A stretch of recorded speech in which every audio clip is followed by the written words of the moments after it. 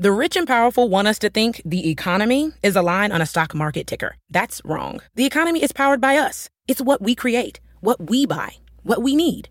President Biden has proposed bold public investments in jobs and families, but more is needed. We need housing, healthcare, caregiving, action on the climate crisis, and millions of good-paying jobs. This is our moment to finally unlock prosperity for all of us. For more information, go to prosperus.org. That's prosperus.org. The rich and powerful want us to think the economy is a line on a stock market ticker. That's wrong. The economy is powered by us. It's what we create, what we buy, what we need.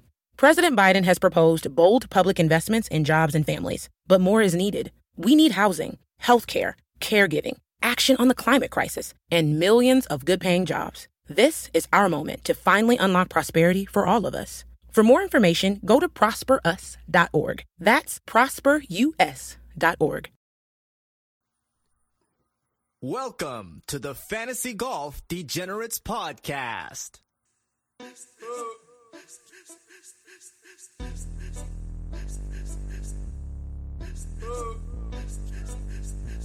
Jordan Bell, third. Jordan Bell, third.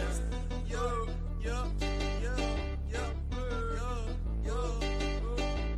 I've been getting dirty money, Jordan Bell, third. Stacking penny stocks while I'm flipping these birds. Sipping on Ciroc, trip 'em up with the words. I done popped the Molly and I think it's be my third. Jordan Bell, third. Jordan Bell, third. I've been getting dirty money, Jordan Bell, third. Jordan Bell, third. I've been getting dirty money, Jordan Bell, third. Stacking penny stocks while I'm flipping these birds. Jordan Bell, third. Jordan Bell, third.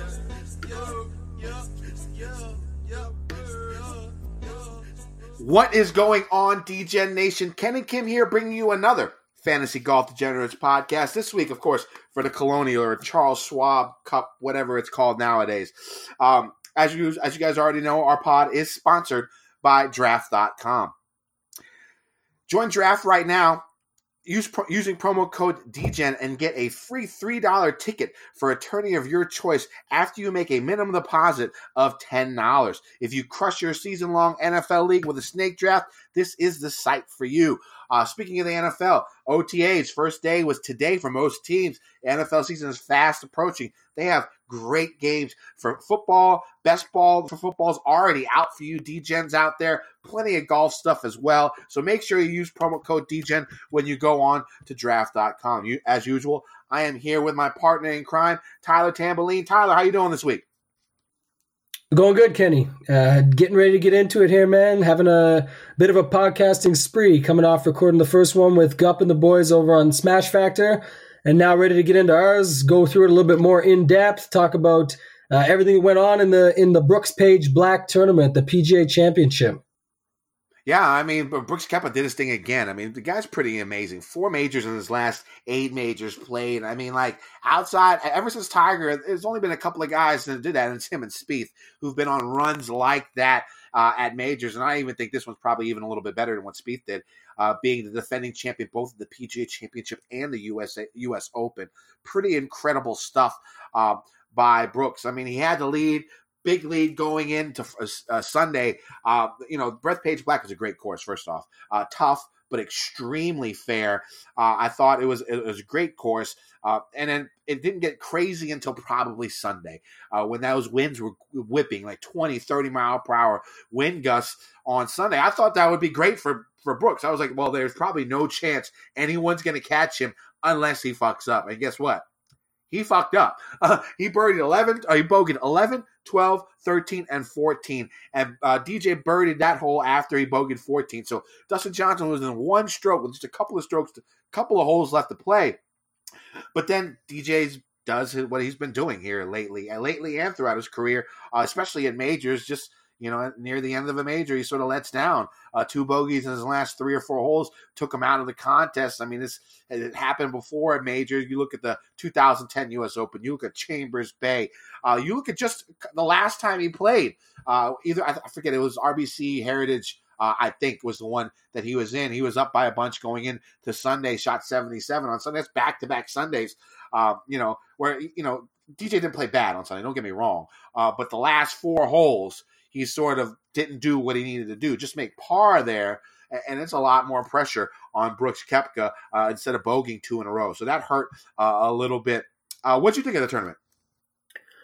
Thought it was good, really good till, sort of Brooks started running away with it. But a couple thoughts on that, and I'll get into it. But yesterday, that last 10 minutes was strong, where you got that 10-minute segment, I should say, when you got the DJ bounce back. The fans are chanting for DJ over to Brooks. He pipes the sickest drive I've ever seen on 15, where he just said, forget this, I'm turning this thing around, I'm righting the ship. So couple things on the Brooks. The DJ thing I agree with. I still think he's, the best in the world. I know, we're coming off a Brooks win, so it's tough to say that. But DJ, the claps at the RBC Heritage, I give less value to because it was off the Masters, where he had a deep run and we didn't even talk about him. No one did, and he almost won the thing. So he shows up again. He's completed the Grand Slam. But as far as Brooks goes, a couple quick things. One, to me, first preface it was saying, I love Brooks as a golfer. I think he's incredible as a person, interview, a guy. I like that chip on the shoulder type guy. I like the little bit of brashness and cockiness that he has. You put it good on your Twitter the other day. Like, it's almost narcissistic, but if you can back it up, which he did, then I love that about you. The one thing that caught me off guard was in his post round conference when he's talking about the win, and they said to him, like, Ricky Fowler was just in here, and he said, that was the most nervous he's ever seen you. How did it feel?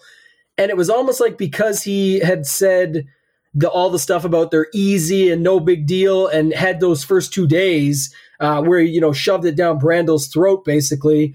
It was like he couldn't show any emotion. And to me, that was something I just didn't understand, because he said, no, I wasn't nervous. I was just shocked. But then another guy interviewed his caddy, and his caddy's like, I'm with Brooks every day. That's by far the most nervous I've ever seen him. But we calmed him down, we cooled it down, and we got back into it. And it was like, okay. So all I was saying, I don't need to see you cry on the green when you win like Jason Day or something. I'm not saying that. That's to each their own. Everyone shows their own emotions, but you also don't have to hide it. It turned out to not be that easy. DJ definitely had a shot. DJ shot the only person to shoot 4 rounds under par. So a great tournament by DJ. It probably would have worked any other time, but Brooks set course records and whatnot on the first 2 days. And then the second part was just that going with that, the crowning of Brooks after 2 days. These tournaments don't end on a Friday night, especially at majors, especially at a course like this. And like you said, DJ couldn't get there, but he was literally within 1 stroke with more than enough holes to play. And the way Brooks was going, if it had kept going that way, it could have been pretty sad for Brooks if DJ had stole that away from him. What did you think, Kenny, of all that stuff?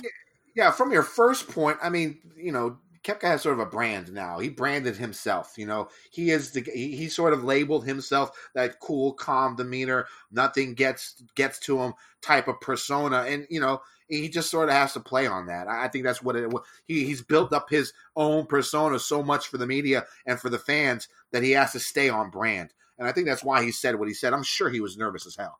I can almost guarantee that. You know what I'm saying? But he's not going to let people know. I have no problem with that. He's not going to let people know. Why tell people? I mean, it's like a chink in his armor is what he thinks if he has to admit something like that, because he's built up this persona, this cool, calm, collective, calm, cool, collective persona, big game hunter, goes great in majors, stuff like that. So I think that's why he said what he said. And to the second part, I thought it was over after Friday, really. I mean, that big of a lead going into the weekend on a course that difficult. I sort of crowned him. Now, it didn't lead up to what that happened. You're probably right. You can't call a tournament no matter what after Friday, but this looked pretty damn close. But he faded a little bit at the end. He didn't make it there. So I guess it wasn't a full-blown 100% guarantee. You're right there, Tambo. But he still ended up going in, getting that W, doing what he had to do on his last 4 holes, parring them out, doing well. and getting that W. So a great win for him. Other guys who played pretty well. Patrick Kentley's been playing really well at the majors here so far. In the last, I think he has 2 or 3 top 10s in his last 5 majors or so. He's been playing extremely well. He's someone that I'm on the radar for the U.S. Open. I think before the event ended, PGA ended, he was 66-1. It dropped all the way down to 40-1, but I'll still take that bet. I jumped on that last night, so I'm a fan of Cantlay coming up here at the U.S. Open. Did you notice any other guys out there who caught your eye at the PGA there, Tambo? Yeah, for me, I would say Patrick Cantlay. I think right out of the gate, we got to talk about him. So, I mean, he's sort of, I know it's only 2 in. I'm sure he'll burn us all next time out, but it looks like sort of this year's Finau or this year's Webb or whoever you want to call it, the guy's going to keep showing up in majors. He basically did the same thing he did at the Masters, just in a different way, but he still ended up the same spot on the board, finishing 3rd. Matt Wallace right there with him. He seems like he's going to be a grinder, coming over on the PGA Tour, now showing up at these events. I thought he impressed me. And then other than that, not much. Some of the regular suspects were up there, but more so guys that I'll talk about when we get into the plays this week and compare them against that. The only other thing I'll say is Hideki did his job at the $8,300 price tag versus the $11K tag and finished T16. So Hideki came through for $8,300. That was one thing. Yeah, I mean, I thought Luke List played pretty well as well. Yeah. It was solid work. I was in on him last week. He did okay. Yeah. It looked like some of the big names like Ricky and Xander and Rose, they were all sort of in that top 10 going into Sunday, but those Sunday conditions were really, really brutal, and it took a toll even on the top guys who dropped 5, 6, 7 strokes over par on Sunday. All right, so let's actually get into this week. Before we get into this week, let's talk about how we did last week. It was not the best week for me. Now, the good things that happened to me, I had Koepka. I had him on the podcast as one of our BetQL betting segment bets of the week. So that was solid. That worked out okay. And then I also had Koepka in one and done. So that got me back into 75th place, inside the top 75 in the big Gups corner, one and done. So that was nice as well. But when it comes to DFS, I had John Rahm as my highest owned guy, and that guy really screwed me. Bogeying 5 of his last 7 holes to miss the cut on the number. That thing stung really, really bad. It was actually hilarious when they caught him pissing on the tree while DJ was hitting an iron shot. I thought that was hilarious, but he screwed me. Koepka was my second highest owned, but it was horrible weekend on DraftKings. I lost 80% of my bankroll. The second time this season that I've lost more than 50% of my weekly bankroll in a given event. So that really sucked. But luckily, the Koepka bet, the outright I had, and luckily the OAD, it made it a little bit more palatable this week. How did you do this week, Tampa? Not bad. Yeah, actually, the first thing I will say, though, is the upside got capped, and I wanted to put together some sort of screen cap or something. I could have just taken that picture of Rahm taking a piss and dropped my lineup straight underneath it. And so that's what he did to them because, man, I had a nice lineup in the big 555 on DK that had 5 out of 6, and it actually had 5 other guys that didn't go backwards for the most part. On Sunday there was guys that had lineups that were 6 out of 6 that actually got worse because the lineup literally went 30 over with some of these guys shooting 6 over par and 7 over par on Sunday. But for the most part, pretty good. I didn't cash in the big 3K on DK, but my 555 that cashed and then my FanDuel results worked out pretty solid. I actually got 6th and 11th in the big $44 there. So that sort of balanced me across. Millie Maker got back 65% of my buy-ins. And then a good Sunday showdown brought me back to probably lost about $500 on the week. But this is, the majors is when I play the biggest amounts. I had over $5,000 in play. So to get back 90% of my money was pretty nice in that sense. And now we move forward to this week. Yeah, I definitely would have taken that. After the way the week went, with like I said, with Rahm doing that, and you were on the pod with me, so you know that I threw the big game hunter theory out the window, thinking that it was going to be too much for Brooks to back up. We got Tiger right. We got, for the most part, we had a lot of good calls, but throwing Brooks out the window wasn't a good idea on this one. In this case, it just didn't end up killing me, so it kind of worked out awesome in that sense.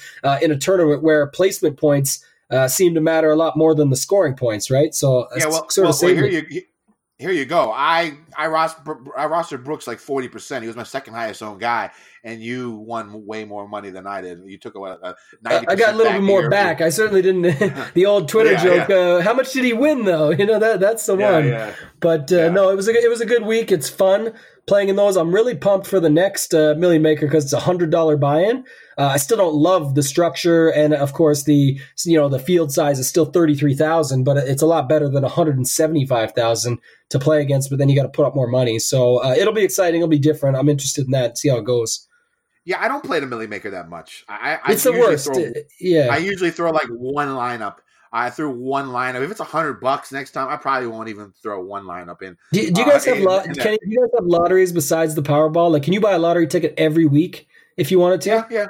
It's Powerball. There's like Mega Millions. There's like local state-run lotteries that go like 2 or 3 times a week. So yeah, there's plenty of those.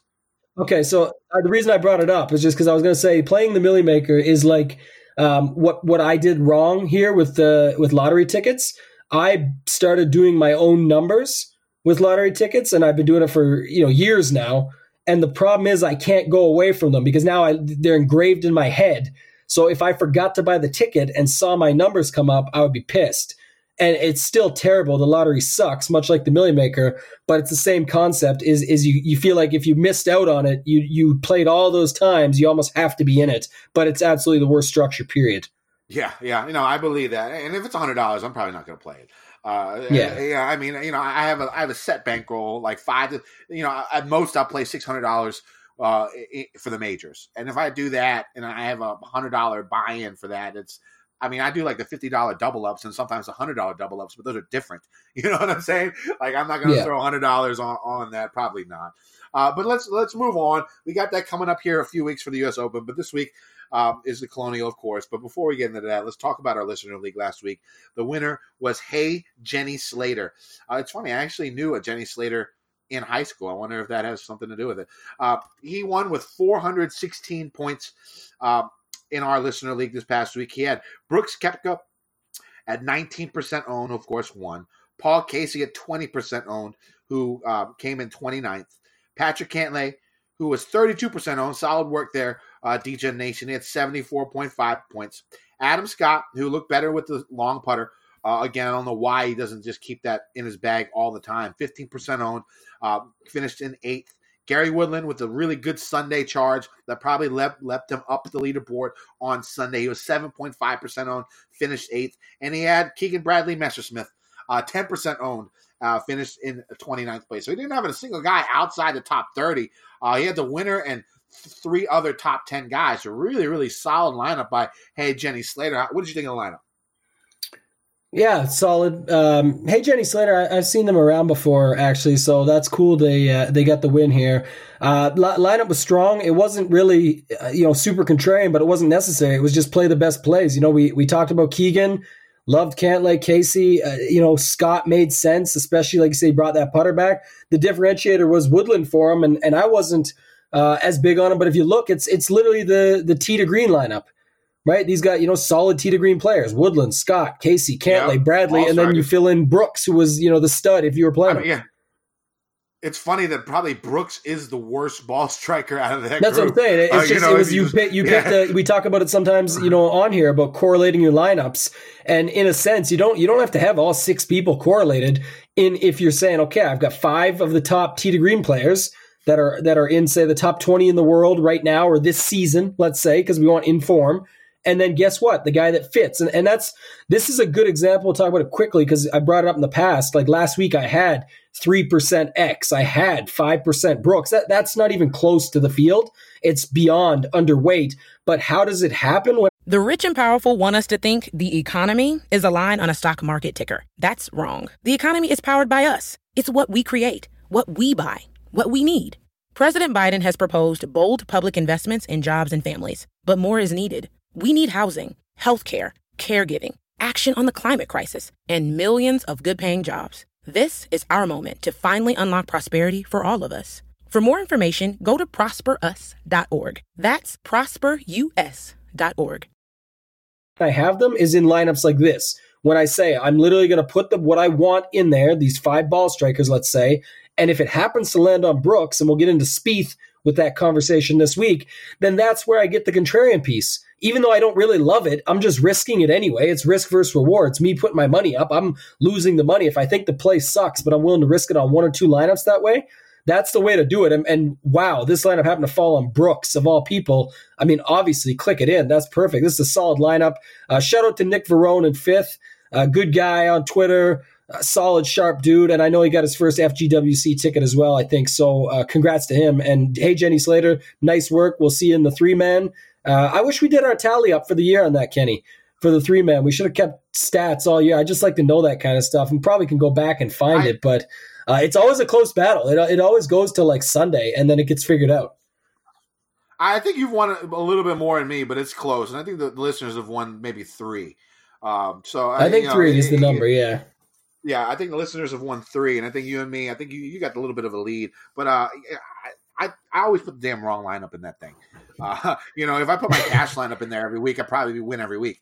But I haven't been doing that, so we'll see how it goes. Oh, speaking of cash, I did get 4-4 for my cash game cornerstones in last week, but they didn't really do that well. I think no one finished inside the top 25, so it wasn't even that great getting 4-4 through. One of the rare weeks where I get 4 out of 4 in my cash game cornerstones, and I don't win. The other 2 guys both missed the cut. I went Vegas and Sergio, but I had 3 choices. It was like Vegas, Sergio, Poulter, Moore, or Casey Piercy. The only one that made cuts was Casey Piercy, and I don't even think that lineup would have cashed if it went 6 for 6. So, yeah, pretty horrible week. So that's why we're getting to this new week. Before we get into the new week and talk about this course, I'd like to talk about one of our new sponsors, GupsCorner.com. We're working with Gups Corner. Gup, really, really great guy, really, really sharp dude.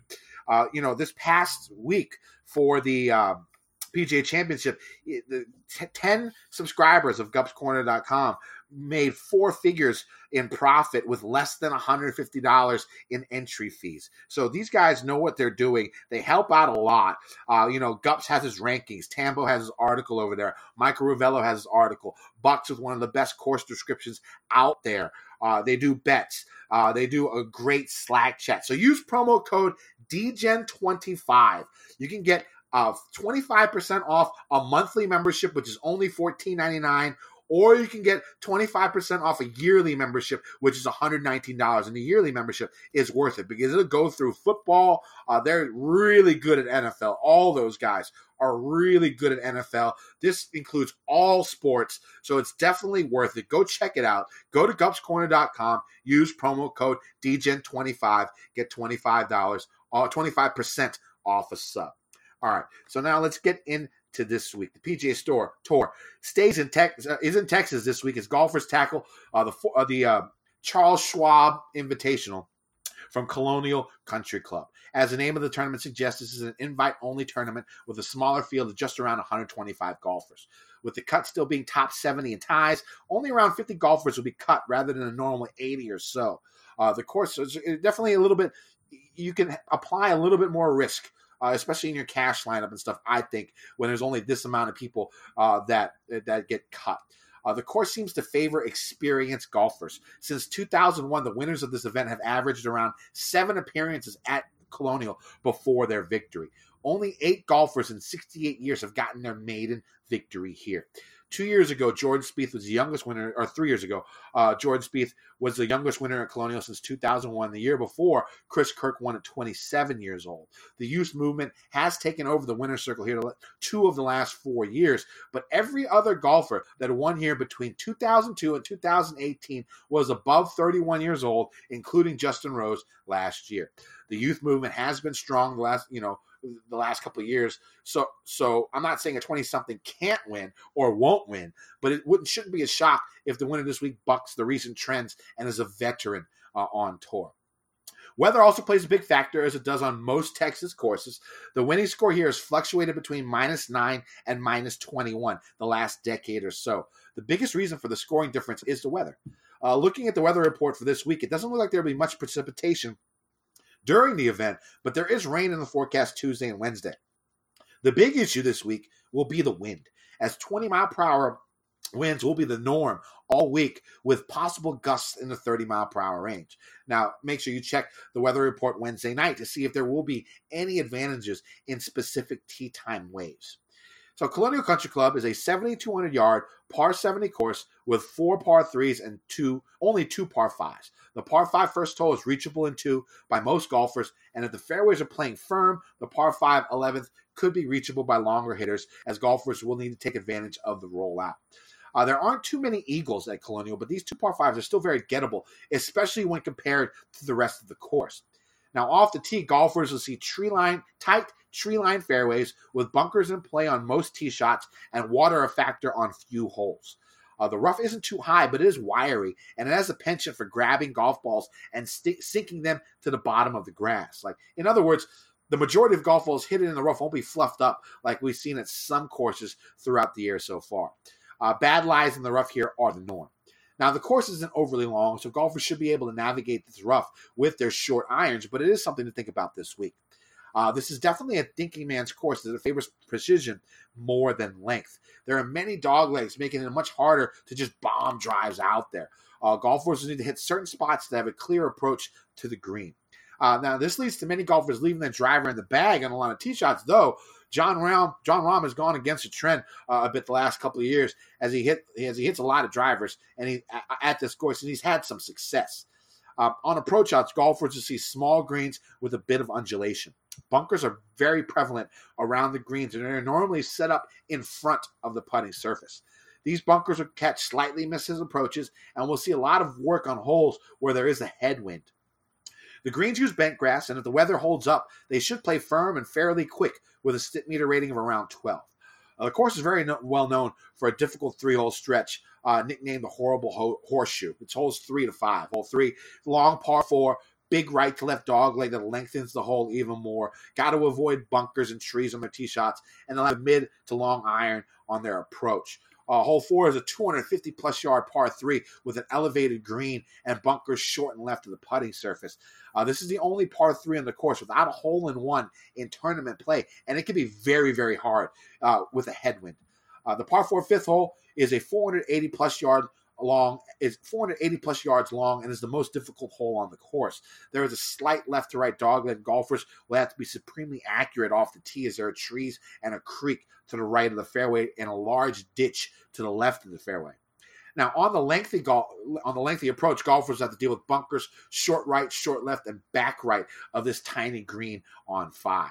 In the last 35 years of tournament play, these three holes have played nearly 8,000 strokes over par, while the other 15 holes have played a combined 800 or so over par, 800 or so under par. Excuse me. Even though these holes are at the beginning of the round, the tournament could be lost early if golfers struggle here. Tambo, what are you looking for this week? A few things. One is expect with the little bit of rain they're getting beforehand. I know it's supposed to clear out by the time the tournament starts, but the rough should probably be thick and pretty poor. So I would suspect, big thing for me is going to be more on ball striking as a whole. So strokes gained ball striking, strokes gained approach. You want guys that put it in the fairway. The long irons from about 150 to 200, that range. So 175, 200 in there. And then the other thing is a little bit of DK points. And the reason I bring it up is just because we're coming off a week where placement points are more important. But I think there was only 5 people under par. So at the end of the day, and maybe not even 1, 2, 3, 4, 5, 6 people. So this week I'd expect, 30 or 40, that range. Even if it is going to be a little bit tougher scoring, it's still going to matter who got the points to get there. So I still want to have that as sort of a tiebreaker edge. You always want DK points. I'm not just explaining the obvious. I'm saying that if there's a tiebreaker on some of these good ball strikers or these, plotters that hit fairways and greens, there has been a mix of guys amongst the top in the past few years. So you want to make sure you're still getting that scoring out of the guys that are up there, not just the ones that are par, birdie, par, birdie. You want those streaks. You want those opportunities. So I'm looking for those a little bit more. Yeah, it sounds good. I mean, that's about what I'm looking for as well. I'll probably throw in a par 4 efficiency from 400 to 450 yards. I think 7 or 8 of the par 4s are in that range. That might be something to look at. Maybe a little bit of bogey avoidance as well. All right, so let's get to these golfers. Let's start up in this 10K range. Of course, we're going to go Xander Schauffele all the way up to Mr. Justin Rose. Who you got up here there, Tambo? Really, really struggling at the top this week between Rose and Rahm, not Spieth. First off, I'll tell you this. So I like Fowler. Fowler's my favorite play of the range. I kind of hope he goes a little bit overlooked because of at least Rahm and Rose being above him, and then people still liking Xander at 10K even. Xander's a guy, I know he's the major hunter, the big game, whatever you want to call it, but looked good at this major still. He still performed pretty well. But when I've got him at 10K, it's tough for me, especially with a guy like Molinari right underneath him, which we'll get to. But Fowler, I'm kind of liking because if everyone wants to go to the top three, we can talk about Spieth because the putting situation, getting it back a little and having his career best, and the history he's got here. But I'm really struggling between Rahm and Rose, and I don't know which angle is better to take because with Rose, you've got, he didn't have the greatest event, but he also showed up here last year just to punch his ticket for the new rules and ends up winning the thing. It's certainly a course that suits him. So I like that. And then with Rahm, the other side of it is, he has a great history here, 5th and 2nd the last couple times out. And then on top of that, he missed the weekend. So is he better off? He was solid before the missed cut. Is he rested now? Is he ready to go for this? Is he going to be pissed off? That's probably going to come down to a decision based on ownership in the end, because it's not like I'm fading one or the other just because of it, but they're both, to me, just as equal. So if one of them is going to be much higher owned than the other, I'm taking them. But I'm really trying to stick to only a couple guys up here heavily, and it's going to be Fowler and one of those two. What do you got, Kenny? I'm exactly the same way. Fowler's my favorite play. I'm going to be playing him. He's actually first in strokes gained putting in the last 50 rounds in this field on bent. He's always a good putter.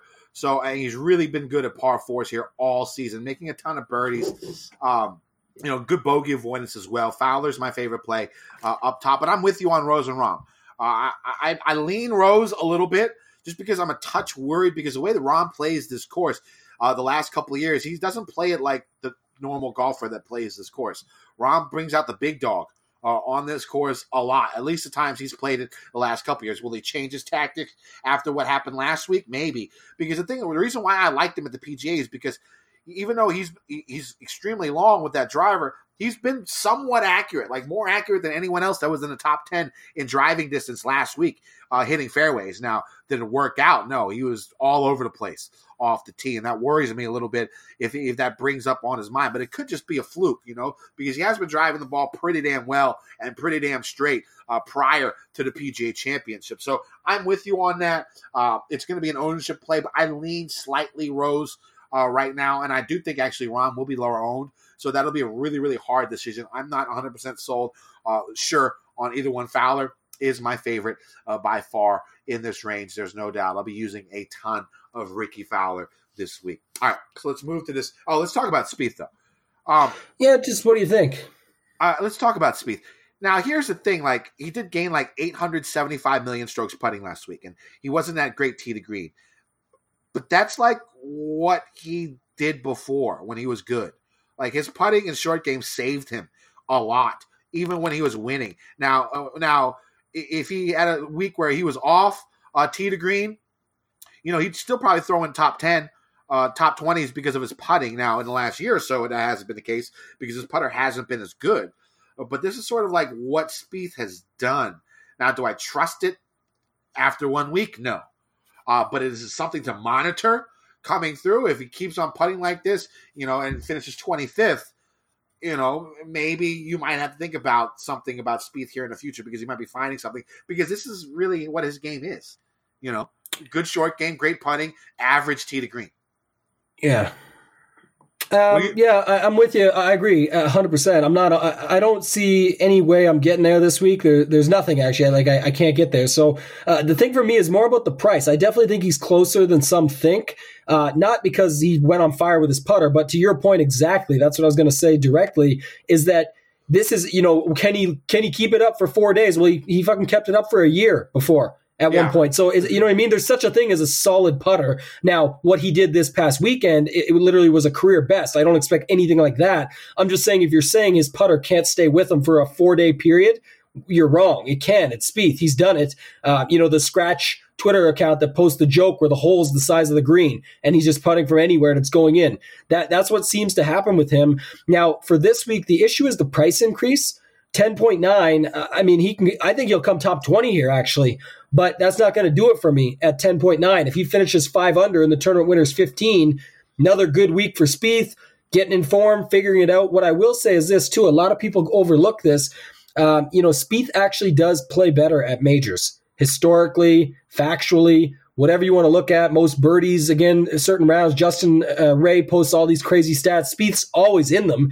You just never want to trust Spieth. So maybe overlooking it last week, even myself, that was an option to get it on for a lower price. I kind of hope he buries himself a little bit further, then we can get it on him at Pebble at like a nice 8,700 price tag, and I won't make that same mistake twice, because he actually did okay for his price last week in the PGA Championship, and I don't think he'll do much this week, but I think he'll do something. It's just a matter of will it pay off, and to me it won't, so I can't play him at 10.9. I'm with you. I can't play him this week, but I'm looking at him hard for the future. All right, so let's move on to this 9K range. 2 of my cash game cornerstones are going to be in this range. Pretty easy to pick out. I mean, the first one's going to be Francesco Molinari at $9,800. You got to think a shorter course that favors, fairways hit is going to be solid for him. He's actually really good at par fours. He's really good from the par 400 to 450-yard range. Approach game is solid. Top 10 in bogey avoidance in his last 50 rounds. The majority of irons hit here are from 150 to 175 yards. He's third. He's ranked third in the last 50 rounds, all according to Fantasy National, of course. So I do like Francesco Molinari. He'll be my first cash game cornerstone pick. My second one's going to be Paul Casey. Now, if you take away the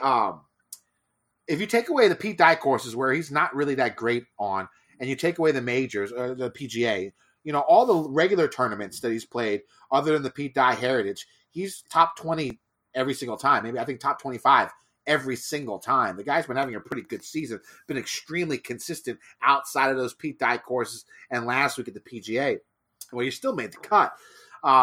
And so I do like Paul Casey. Again, iron play solid, tee to green solid, top 10 in DraftKings points in the last 50 rounds.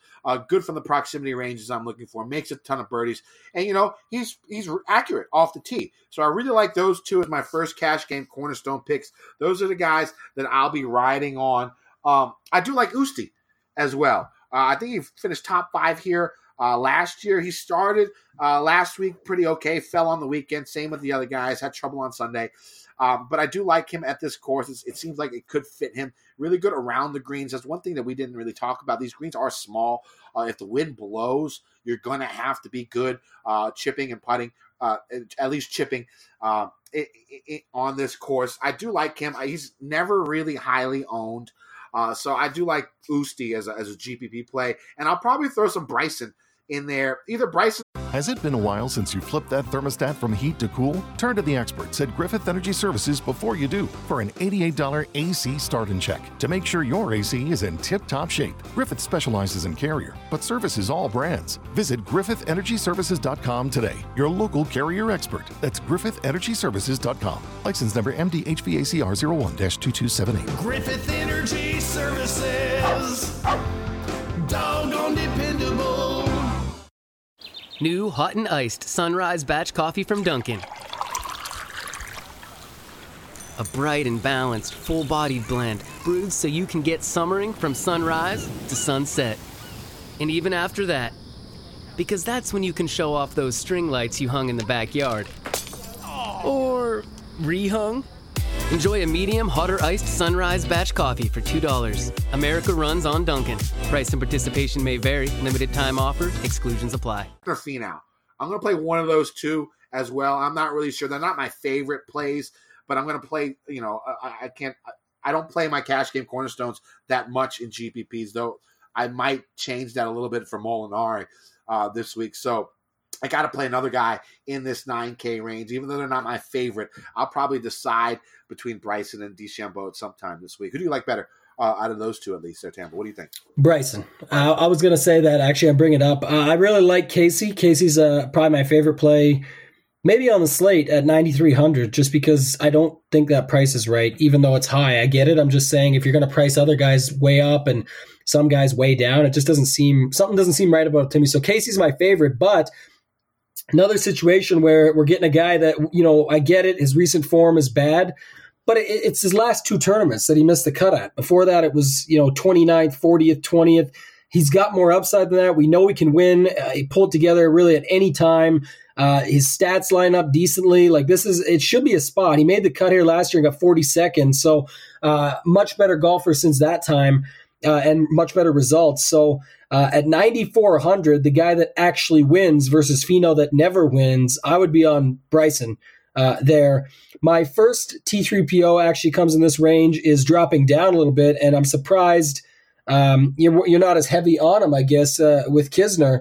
But Kisner is the course history guy, right? And one of them anyway, and the win just 2 years ago here. And I don't know. I don't want to. I know he's solid. I know he's a good play, but he's the one that seems expensive. Like, how is Kisner 92, Casey's 93? I don't know. You want a match play. You have the course history. I guess you could balance that. But I like Poulter. I'll always like Poulter, and I especially like him here. He's 14 out of 15 cuts on the season. Before his missed cut just this weekend, he was 10th, 12th, 17th in the previous. Stats all line up. I mean, Poulter to me has the upside at 9,100. We saw him win in Texas at the Houston Open over Bo Hostler in the playoff a couple years ago. So Poulter over Kisner is my first one. I guess that's it, unless we want to drop right into the 8,900 and below. Go ahead. Yeah, if you don't got nothing else to add, we'll pop into there, Kenny. So right off the top, first guy is at 8,900. Kind of hoping he goes overlooked this week because his price is up, and it's, people like the Kokrak train, but I'm not sure if they'll still be sniffing the same stuff because, for me, he lines up nicely. $8,900, fair price, doesn't miss cuts. It's obviously already an event where you can make more cuts. He's got upside. He's got top 15, top 10 upside, and maybe he will pull a win off and finally get one. I really like him. I really like Grillo at 8,700. Another guy, stats, third here last year, 24th the year before, doesn't miss cuts. Perfect type of course setup, stats line up. Still like Piercy. I think Piercy could go overlooked. I'm going to be back in on Piercy. And at the end of the day, Piercy's back up in price. So he was just 6,500. It seemed like nobody really wanted him. But then in all the high stakes tournaments, he was mass owned because people just saw what that would open up for your lineups for a guy like that. And he still didn't have to crush it. He came 41st, but he still did the job for 6,500. He sort of gave it away on the weekend or Sunday there. Other than that, not too many other guys. Maybe a little taste of Fitzpatrick. And then a taste of Joel Dahman just to have a little bit of him. But for this range, that'll be about it. Otherwise, what do you got, Kenny? Grillo's my favorite play in this range. I think what you said is correct. This course should suit him, hitting a lot of fairways, hitting a lot of greens, good from the proximity ranges that we're looking for. One thing that I was shocked to find out about Grillo is he's actually the 4th highest. He's ranked number 4 in strokes gained putting. On bent grass greens in the last 50 rounds in this field. That's wild, right? I mean, Grillo is not known as even a good putter, but he's ranked 4th on bent grass greens in the last 50 rounds in this field, which it opened my eyes. I was like, well, shit, if he can putt, this could be the course for him. So I'm a huge fan of Grillo this week. I also do like Horschel as well. Another guy, I think he's 6th in strokes gained putting on bent grass in the last 50 rounds. Another guy who never really misses a cut. It still hits a lot of greens, good from 150 to 175 yards. I think he'll be overlooked this week. I don't think he'll be very popular. Billy Horschel, no one's really talking him up. I do like Joel Dahman as well, and I like Kokrak in this range also, just like you. But Kokrak's up there. And now the thing about Kokrak is I think he's either going to top 5 or he's going to miss the cut because either one of these two things is going to happen because he's been on such a good roll here lately. It's either going to come to an abrupt end or it's going to go into something really good. I mean, I think he had a runner-up here or a top 5 here recently, but maybe he can get that win. Maybe he can get that win. We'll see. So I'm definitely going to use Kokrak, GPP only for me this week. So let's move to the 7K range. My third cash game cornerstone pick is going to be right up top. It's going to be Brandt Snedeker, who's been looking a lot better tee to green here recently. Good form at this course. We already know he's one of the best putters out there. Really good chipper. So, putting chipping is going to be a big thing here, especially if it's windy. And, of course, we all know Brandt Snedeker has played well in the wind in the past. So I do like Brandt Snedeker as my third cash game cornerstone pick. And my last cash game cornerstone pick, I'm a little iffy. I tried to decide between Russell Knox and Matt Jones because I wanted to leave. I had some people saying that they wanted a lower price guy in my cash game cornerstones, even though I do leave $15,000 under the cap usually, to fill out your lineups. Somebody said something about going a little bit lower, so I'm going to go a little bit lower this week. I'm going to go Russell Knox. A little bit stressed over this pick, but I'm going with it. Three straight top 25s here at Colonial. Approach game, really, really good. Hits a ton of fairways, hits a ton of greens. Good from 400 to 450 yards. 11th in bogey avoidance in his last 50 rounds in this field. Top 20 in strokes gained tee to green in his last 50 rounds in this field. And his best putting surface is bent grass. He's a horrible putter, but his best putting surface is bent. So I'm going to go Russell Knox as my final cash game cornerstone pick. So my 4 cash game cornerstones for this week are going to be Francesco Molinari at 9,800, Paul Casey at 9,300, Brandt Snedeker at 7,900, and Russell Knox at 7,400.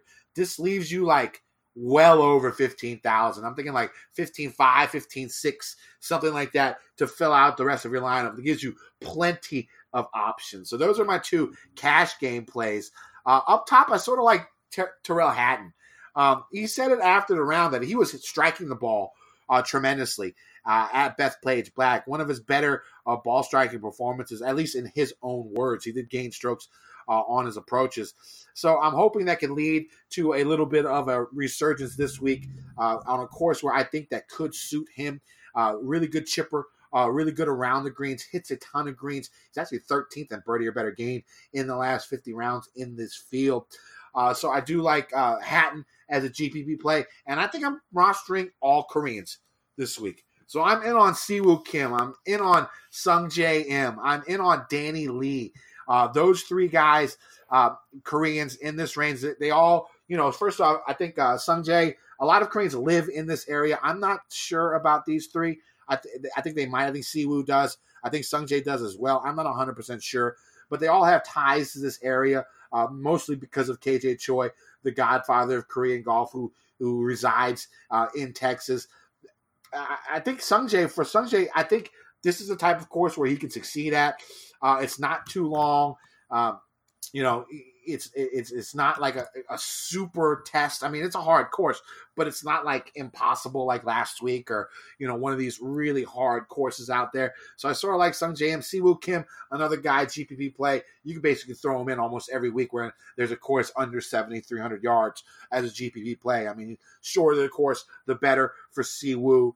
Who do you like up top here, Tambo? Yeah, you took Snedeker. I'm sort of, all my T3POs this week are fading some course history guys, and the first one was Poulter over Kisner. The second one here is Snedeker over Zach Johnson. Zach Johnson, I haven't heard much of him yet, but I'm certain he'll pick up a little bit of speed as the week goes on just because of his history here. He's got two wins at Colonial in the past, so knows the course. Hasn't been doing much lately, but when people see that, sometimes they sort of hop aboard. And I'm with you on Snedeker. I think he even posted on Twitter, a little bit of inspiration from the Brooks win there. # I got to do better. So he wants to get in form. I think he's a good play at Pebble.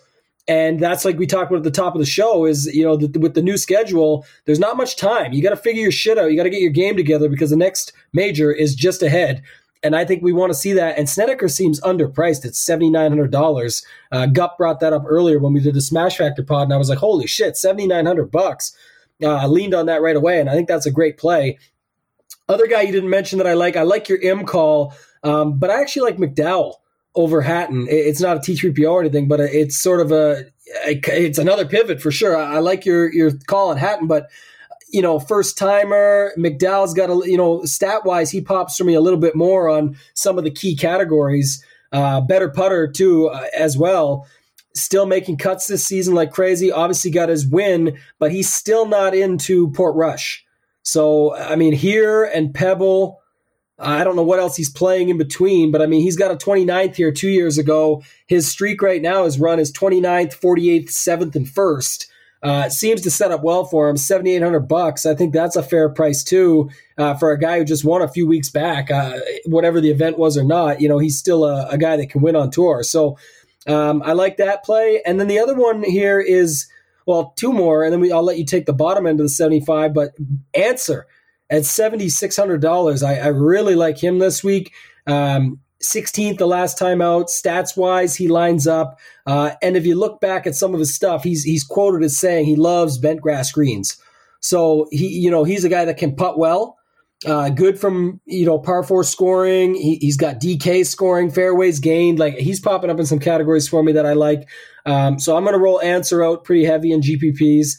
And then, of course, Benny On, man, at $7,500. If this guy just finds a putter for 1 week, man, he sets up to me so well for this course. He might be the guy that burns me, but at $7,500, those stats for that period of time and just literally the red that sticks out from putting, it's just insane. So I'm hoping. I don't hate the Benny On play. The one thing is, bent grass is his best putting surface. He still right, sucks. And if he still sucks true, at he's it, still not good, but it's his best. That's what I mean. So you got to roll with that, man. That's who I'm going to go with there. And then I got more plays down below, but who do you like below 7,500? Below 7,500, I do like Russell Knox, like I said, cash game cornerstone. I do like Matt Jones, who's been playing really good golf, relying mostly on his putter.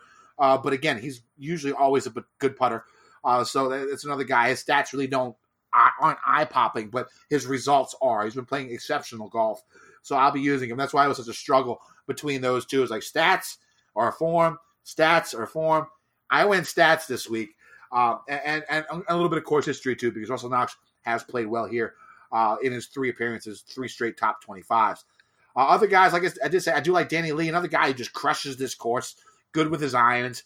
He's hits enough greens, top 25 and birdie or better gain in the last 50 rounds in this field. So, it's Korea week for me. Other guys down a little bit lower. Bill Haas, another guy, course history guy, plays well, had some decent showings here recently. And Brian Stewart at 7,100. This is the type of course where you think Brian Stewart can go well at. A short course, a technical course, a grinding type course. And I think Stewart can do okay. What about you? Yeah, I'm probably going to off myself when, I see a lineup of something stupid like Haas, Stewart, Furyk, all these guys, Von Taylor, throw them into the old man lineup and watch. They all just grind it out and I'll get the old man ball out here, my friend. The old man ball out that's here. Right. And I'll start with one because below 7,500, that's my last T3PO, and then I'll recap them. Again, Danny Lee, course history guy, solid course history, lives in the area, knows the course. Looked solid at the PGA Championship for a little bit there. He was showing up on the board, and you probably think I'm playing him because of all that, but the guy I'm going to is Old Man Furyk, right above him. Well, same price, but on the chart, or last name, I guess. But Furyk is the guy I like, and it's scary a little bit because 2 missed cuts at the PGA Championship, but I mean that doesn't nearly set up well for him at that long course. Is way too long. But RBC Heritage is where I expected him to do well. But before that, if you look at these courses, even Genesis, but Honda, 9th, Players, 2nd, Valspar, 18th, Valero Texas Open, 23rd, solid tee to green, solid approach, decent putter, nothing crazy, had a hot putter at the Players, but decent putter at all the other ones. I mean, this is the type of course, if it's going to be a -12, -15 range for that type of score, that's when Furyk can compete. This dude hits fairways and greens all day, can get the putter rolling. He's got some of the best stats in the entire field. I'm going to take him and hope that everyone goes the Danny Lee way. So I'll go Furyk. You mentioned Knox, who I like, so I won't rehash it, but I think you nailed it. And I don't think your decision is bad. I'm not the cash game expert here, but just knowing from, the idea of the floor and ceiling, I think you're in good shape with Knox, especially with the, the bent grass thing you talked about. But I like Matt Jones, and a little tidbit today is Matt Jones also you only get to pick there's 2 U.S. Open qualifiers, and you get to pick which one you go to. And if you queue in the top 10 or whatever, they give away, it's like a DFS tournament. There's 10 seats to the big show. And he actually got a seat today. And they say this course sort of lines up a little bit to Colonial that he was playing out there. So I kind of like him for GPPs. He has been on a pretty good streak, been hitting the ball really well. I don't really bring any of his old stuff into play here, but a 5th, 38th, 30th, 18th, and 13th at a course where he's likely to make the cut at 7,400. I do like that. And then the only other guys that I have here that I'll hit on are, one is Johnny Vegas, back to the well, punishment. I know he just killed us at the PGA Championship, or me at least, but I still think he suits this course here, and I think he sets up well. I do like him. And then my Canadian guy is the last one here, Corey Connors, 8th here last year, but before people think he's brand new or something out of the woodworks because he won a Monday Q and then won the tournament. But, he's been around. He's still played. He was 8th there last year. He's got some good results. He's solid on approach. 7 out of his last 8 events, he's gained strokes on approach.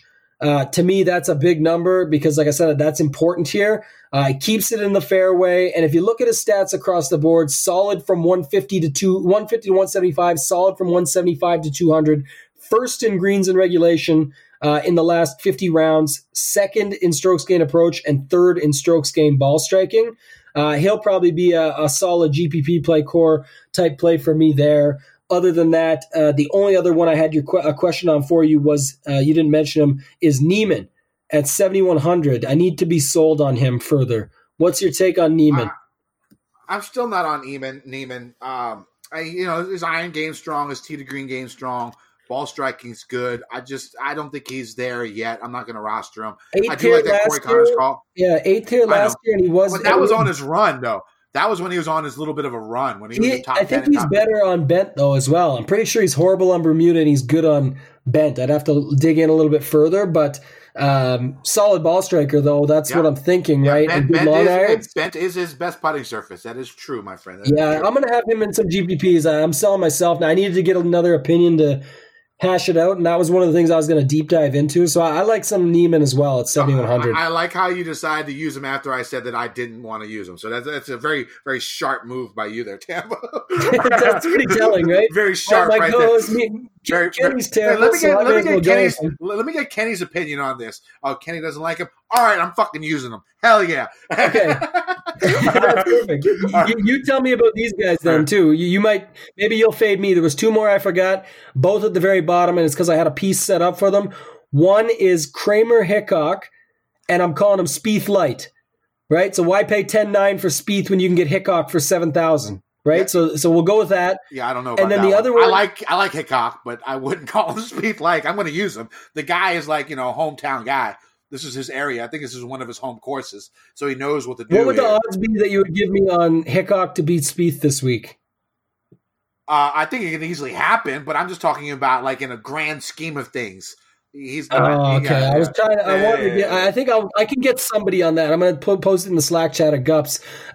What about ZJ Light, Ollie Schneiderjans with ZJ's caddy having a bit better season since he went that move, and now he goes to the course that ZJ won at twice with ZJ's caddy. I like Ollie better at courses where you need to hit long irons more. The majority of you're hitting close to 50, like 40% of your shots, 50%. Around the 150, 175, 125, 150 range. If it was like majority 175 to 200, 200 plus, that's usually when I use Ollie. He's always been good with his long irons. I probably won't touch him here. So that's your Neiman. So I'm using Neiman and Schneiderjans, and you're not using either of them. No, so that's perfect. There you go. That's going to sum up our week next week is Neiman and Schneiderjans versus nobody that Kenny wants to play. So he'll take the other guys around. Bill Haas. You might have talked me into Neiman. I might play a little bit of Neiman, but I probably won't play Ollie. All right, so let's go into this. Let's go into this 6K range. I'll go ahead and get us started here. Up top, I do like Kevin Streelman, who's been playing a couple of 6th place finishes. Has been playing pretty strong golf here recently. If you look just at his last 12 rounds played, he's actually ranked second in my model in this field. I know it's just recent form, and it's extremely recent, but like when you get down to this cheap range, I mean, sometimes it's what you have to go on, and his iron game's been really good, been hitting a ton of greens, really good from 400 to 450 yards. I'll use a little bit of Streelman. I do like Sean Stefani. I think there's 2 rules in life. Never start a land war in Russia, and then always roster Sean Stefani whenever they're in Texas. So I'll be rostering Stefani, another guy who's been playing pretty decent golf here recently. Really good approaches here in the past few months. His iron game's been exceptionally strong. I think he's had some decent performances here at this event, if I'm not mistaken. I mean, I could be wrong. I don't have it in front of me. I'm actually taking a peek right now. I also do like Dougie, Seaweed Doug. I'll be using a little bit of Seaweed Doug. Seaweed Gim. Seaweed Doug has played pretty well last week or last time he was out. Maybe he's been playing decent on the web.com tour. I'll be using him. Vaughn Taylor, another guy in this range. Been really good at this course. Couple of top 20s in his last 2 times played here. This is the type of course him and Stewart are sort of alike, where you get these grinded out type short courses that are tight, that are really technical. I feel like that should bring Vaughn Taylor into the fold here a little bit. A couple of like low guys. David Toms, old man Toms. Again, like I said, this is an old man course, and David Toms is an old man. But he finished second behind Steve Stricker at the major, the senior major that they had before the PGA Championship. He's been playing well on the senior tour. He's had extremely good course history here. He's destroyed this course throughout his career. So that's another guy that I'll look at, old man Toms in this range. And then I guess maybe some Ben Crane, even though he's been sucking. Another guy who just crushes this course. And for, $6,300, $6,200 or whatever he costs, I think it's worth taking a flyer. Who do you like in this range? Real quick, just so who did you just talk about again? It was Toms? Yeah, David Toms. Yeah. So, I don't want to say I'm against you again just to say it. I'm just this is a thing though with something like that. So this guy makes the cut, I'm sure of it, like you said, but in this week where you only have 125 people or whatever it is, and already you're going to have a higher percentage of the field make the cut, I want some firepower coming out of this range. So I'll take Denny. You're not wrong. I'm saying, you're going to get your 6 out of 6 with David Toms. I'm just trying to, help everybody out that's listening. And then you're mentioning it, just trying to just give you my thought process on it. Like Denny McCarthy and Bo Hostler are right there. They absolutely carry bigger risk, no doubt. Doug Gim, you mentioned, who's a better call. I would just delete that dude out of your pool and roll with these guys and just hope that they get there. Because if they get there, they're going to score so many more DK points than Toms would. And they actually have firepower to get up the board. Like Bo Hostler almost won the Houston Open 2 years ago. Yes, he's disappeared, but what if he comes back, right? Doug Gim, like you said, tearing up the Web Tour. He's always a top 4 betting odds at the Web Tour events. He's capable. He has upside. Cam Champ. There's all these riskier plays, but I think when you have better odds of getting 6 out of 6 through, I would go that route. Now, for the plays that I really like, so I mentioned Denny McCarthy. I think he's got upside, been playing well. Always like Adam Schenk. 6,500. I think that's pretty cheap. He's got good long irons. He's good on par 4s, strong approach. When he gets it fired up, he can score. So I'll take him. And then dropping down, probably Ryan Armour at 6,100. Right? He's a good call, I would say, at 6,100. Him, Carlos Ortiz is there. I'll try and get some of these guys into a few lineups anyway, just to see what they're like. And there was one more. Oh, you said him, Streelman at 6,900. I think he's going to get chalky, but we have seen this in the last couple weeks as well, where, Nate Lashley a couple weeks ago was supposed to be the chalk and you need to fade him, and then he came in at 8%.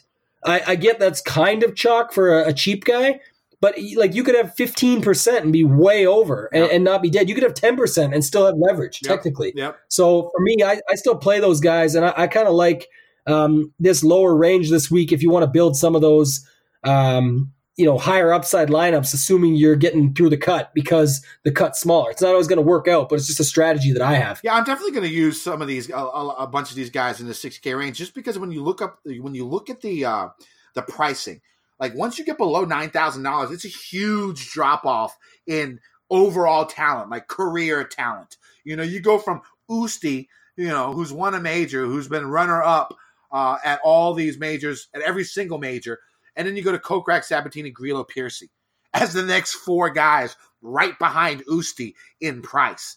So I want to use as many, 3. I'm going to have a bunch of lineups with 3 guys over 9K, because these guys are just so much, just another level compared to everyone else. And and you could do it pretty easy. You can do Molinari, Casey, and Usti and still have only one 6K guy, really, because of the way the pricing is working. So, I'm going to be using a bunch of these guys down here below. And I like the ones you made a good point, though. Go ahead. Go ahead. I was just going to say, you made a good point there, because that's a great way. It's a good segue, as far as my mindset goes, to talk about it real quick, just because I was just spitting about it down below. But I think a lot of people will see that as the week goes on, that you can fit 3 9K guys in and get the low guys. And I don't hate that. I like it a lot, actually. But, when people ask me all the time, how many guys should be in my pool if I'm doing 150 lineups, I'm starting out in multi-entry. And I always say there's no right answer, because there really isn't. I've seen a guy win 100K with 18 people in a pool with 150 lineups, 18 people, and just got it right. And I've seen he could lose on a lot of weeks too, because it's high risk, high reward. But then I've also seen guys with 60 people in their pool or even more get that lucky lineup, or that, not lucky, but let's just say one diamond in the rough lineup that pulls it off. So when I build my lineups with having 150, I'll build a lot of lineups like that, Kenny, because I love that. Because like you said, the talent level. But that set of lineups, let's say I do 50 lineups like that, I might come back and do like 30 lineups that start at, and not necessarily start at co-crack, but use one 9K guy, and then start into this 8K range, because I know a lot of people are skipping over it. Yeah, and just what I'm doing, right, my pool will be bigger. Someone will say, holy shit, he doesn't know what he's doing. He's using 60 people. They're not understanding that I'm building them in sets, right? So I'm okay with taking the risk. Yes, I would do better if I had just got the set right and put all 150 the same way, because then I would have covered more combinations. But as far as risk versus reward goes, what if the 30 set does extremely well? It can still smash. That's still 30 lineups smashing the top that maybe one of them pulls through. I'm not just building one-off randoms, I'm saying, but I might build them in sets. And that's why sometimes I'll have a pool of 60 guys, but I'm way heavier on 30 of them. But that's where those tricklers come in at 5%. Now, I don't like to be lower than 5. Last year it was 10 for me.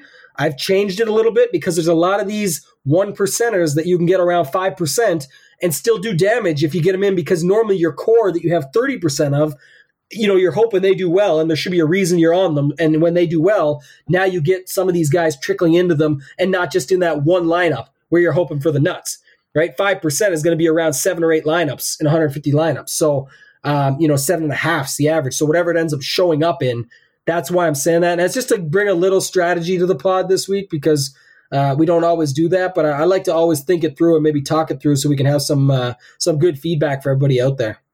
All right. That sounds good, my friend. Let's move on to this betting segment. Take us away there, Tambo. Yeah, betting segment sponsored by BetQL.co.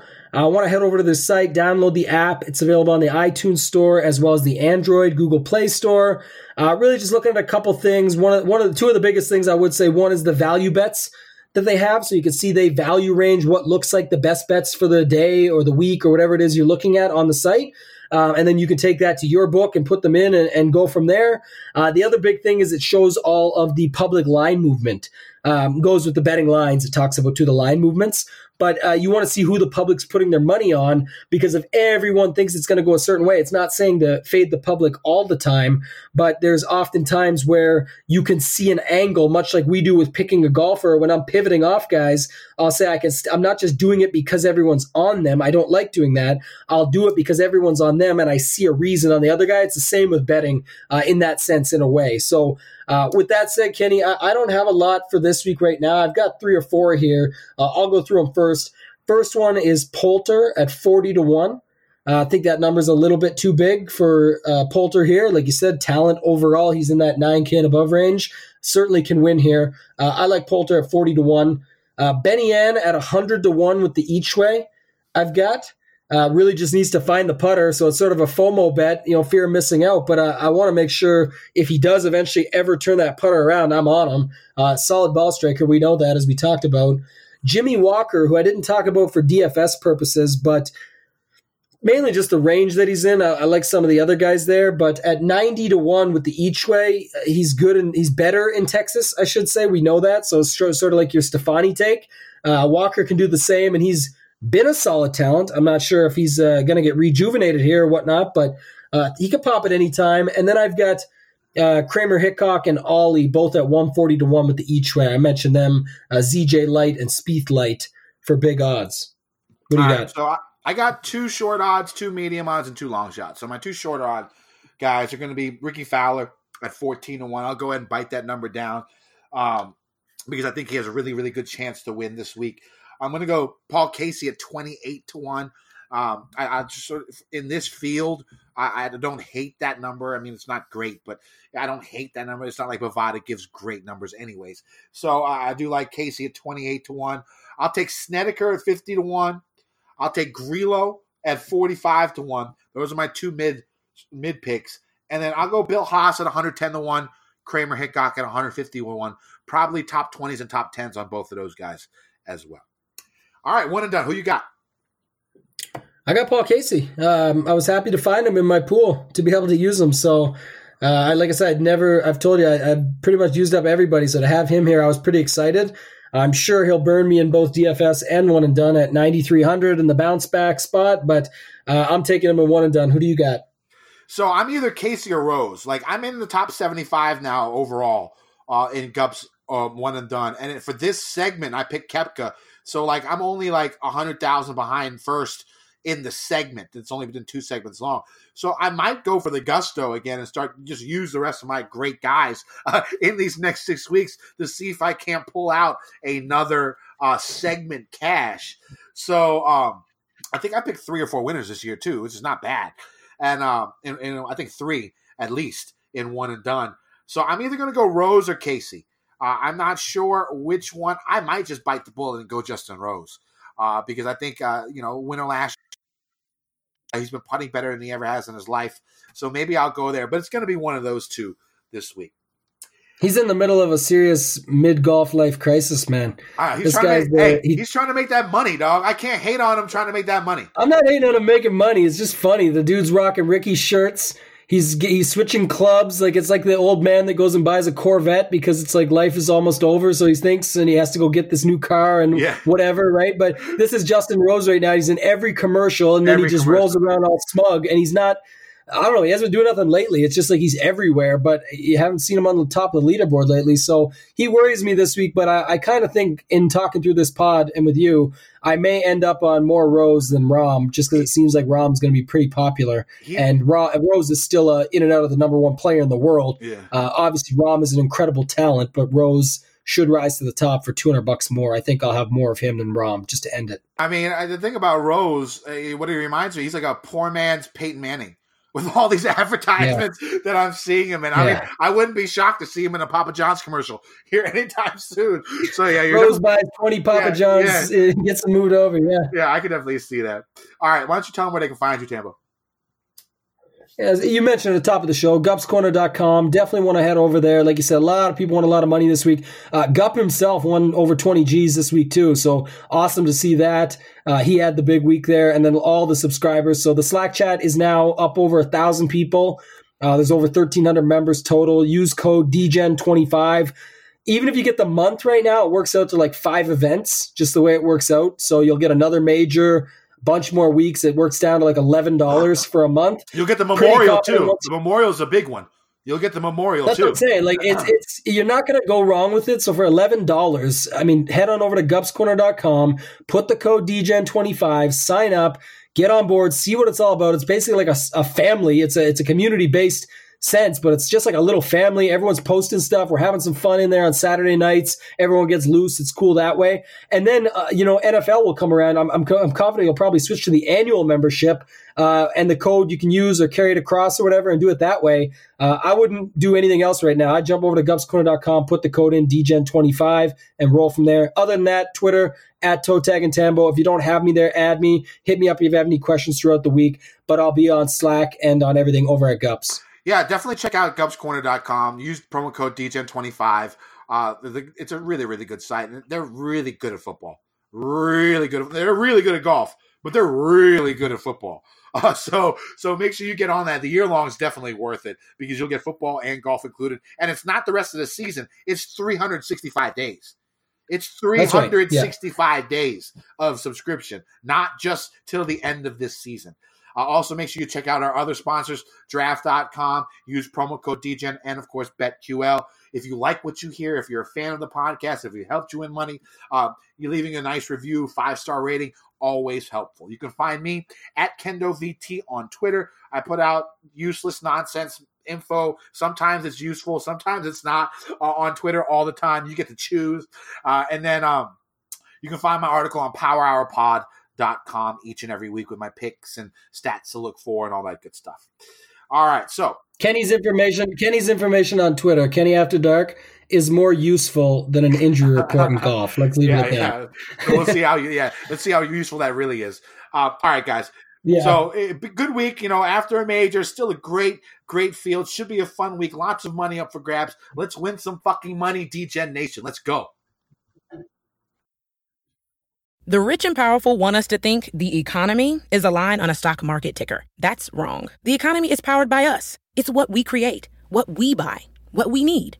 President Biden has proposed bold public investments in jobs and families, but more is needed. We need housing, healthcare, caregiving, action on the climate crisis, and millions of good-paying jobs. This is our moment to finally unlock prosperity for all of us. For more information, go to prosperus.org. That's prosperus.org. The rich and powerful want us to think the economy is a line on a stock market ticker. That's wrong. The economy is powered by us. It's what we create, what we buy, what we need.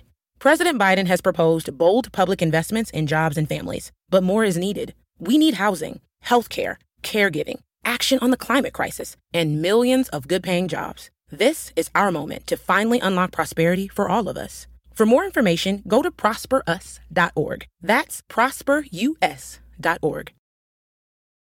For the ones who work hard to ensure their crew can always go the extra mile, and the ones who get in early so everyone can go home on time, there's Grainger, offering professional-grade supplies backed by product experts so you can quickly and easily find what you need. Plus, you can count on access to a committed team ready to go the extra mile for you. Call, click Grainger.com, or just stop by. Grainger, for the ones who get it done.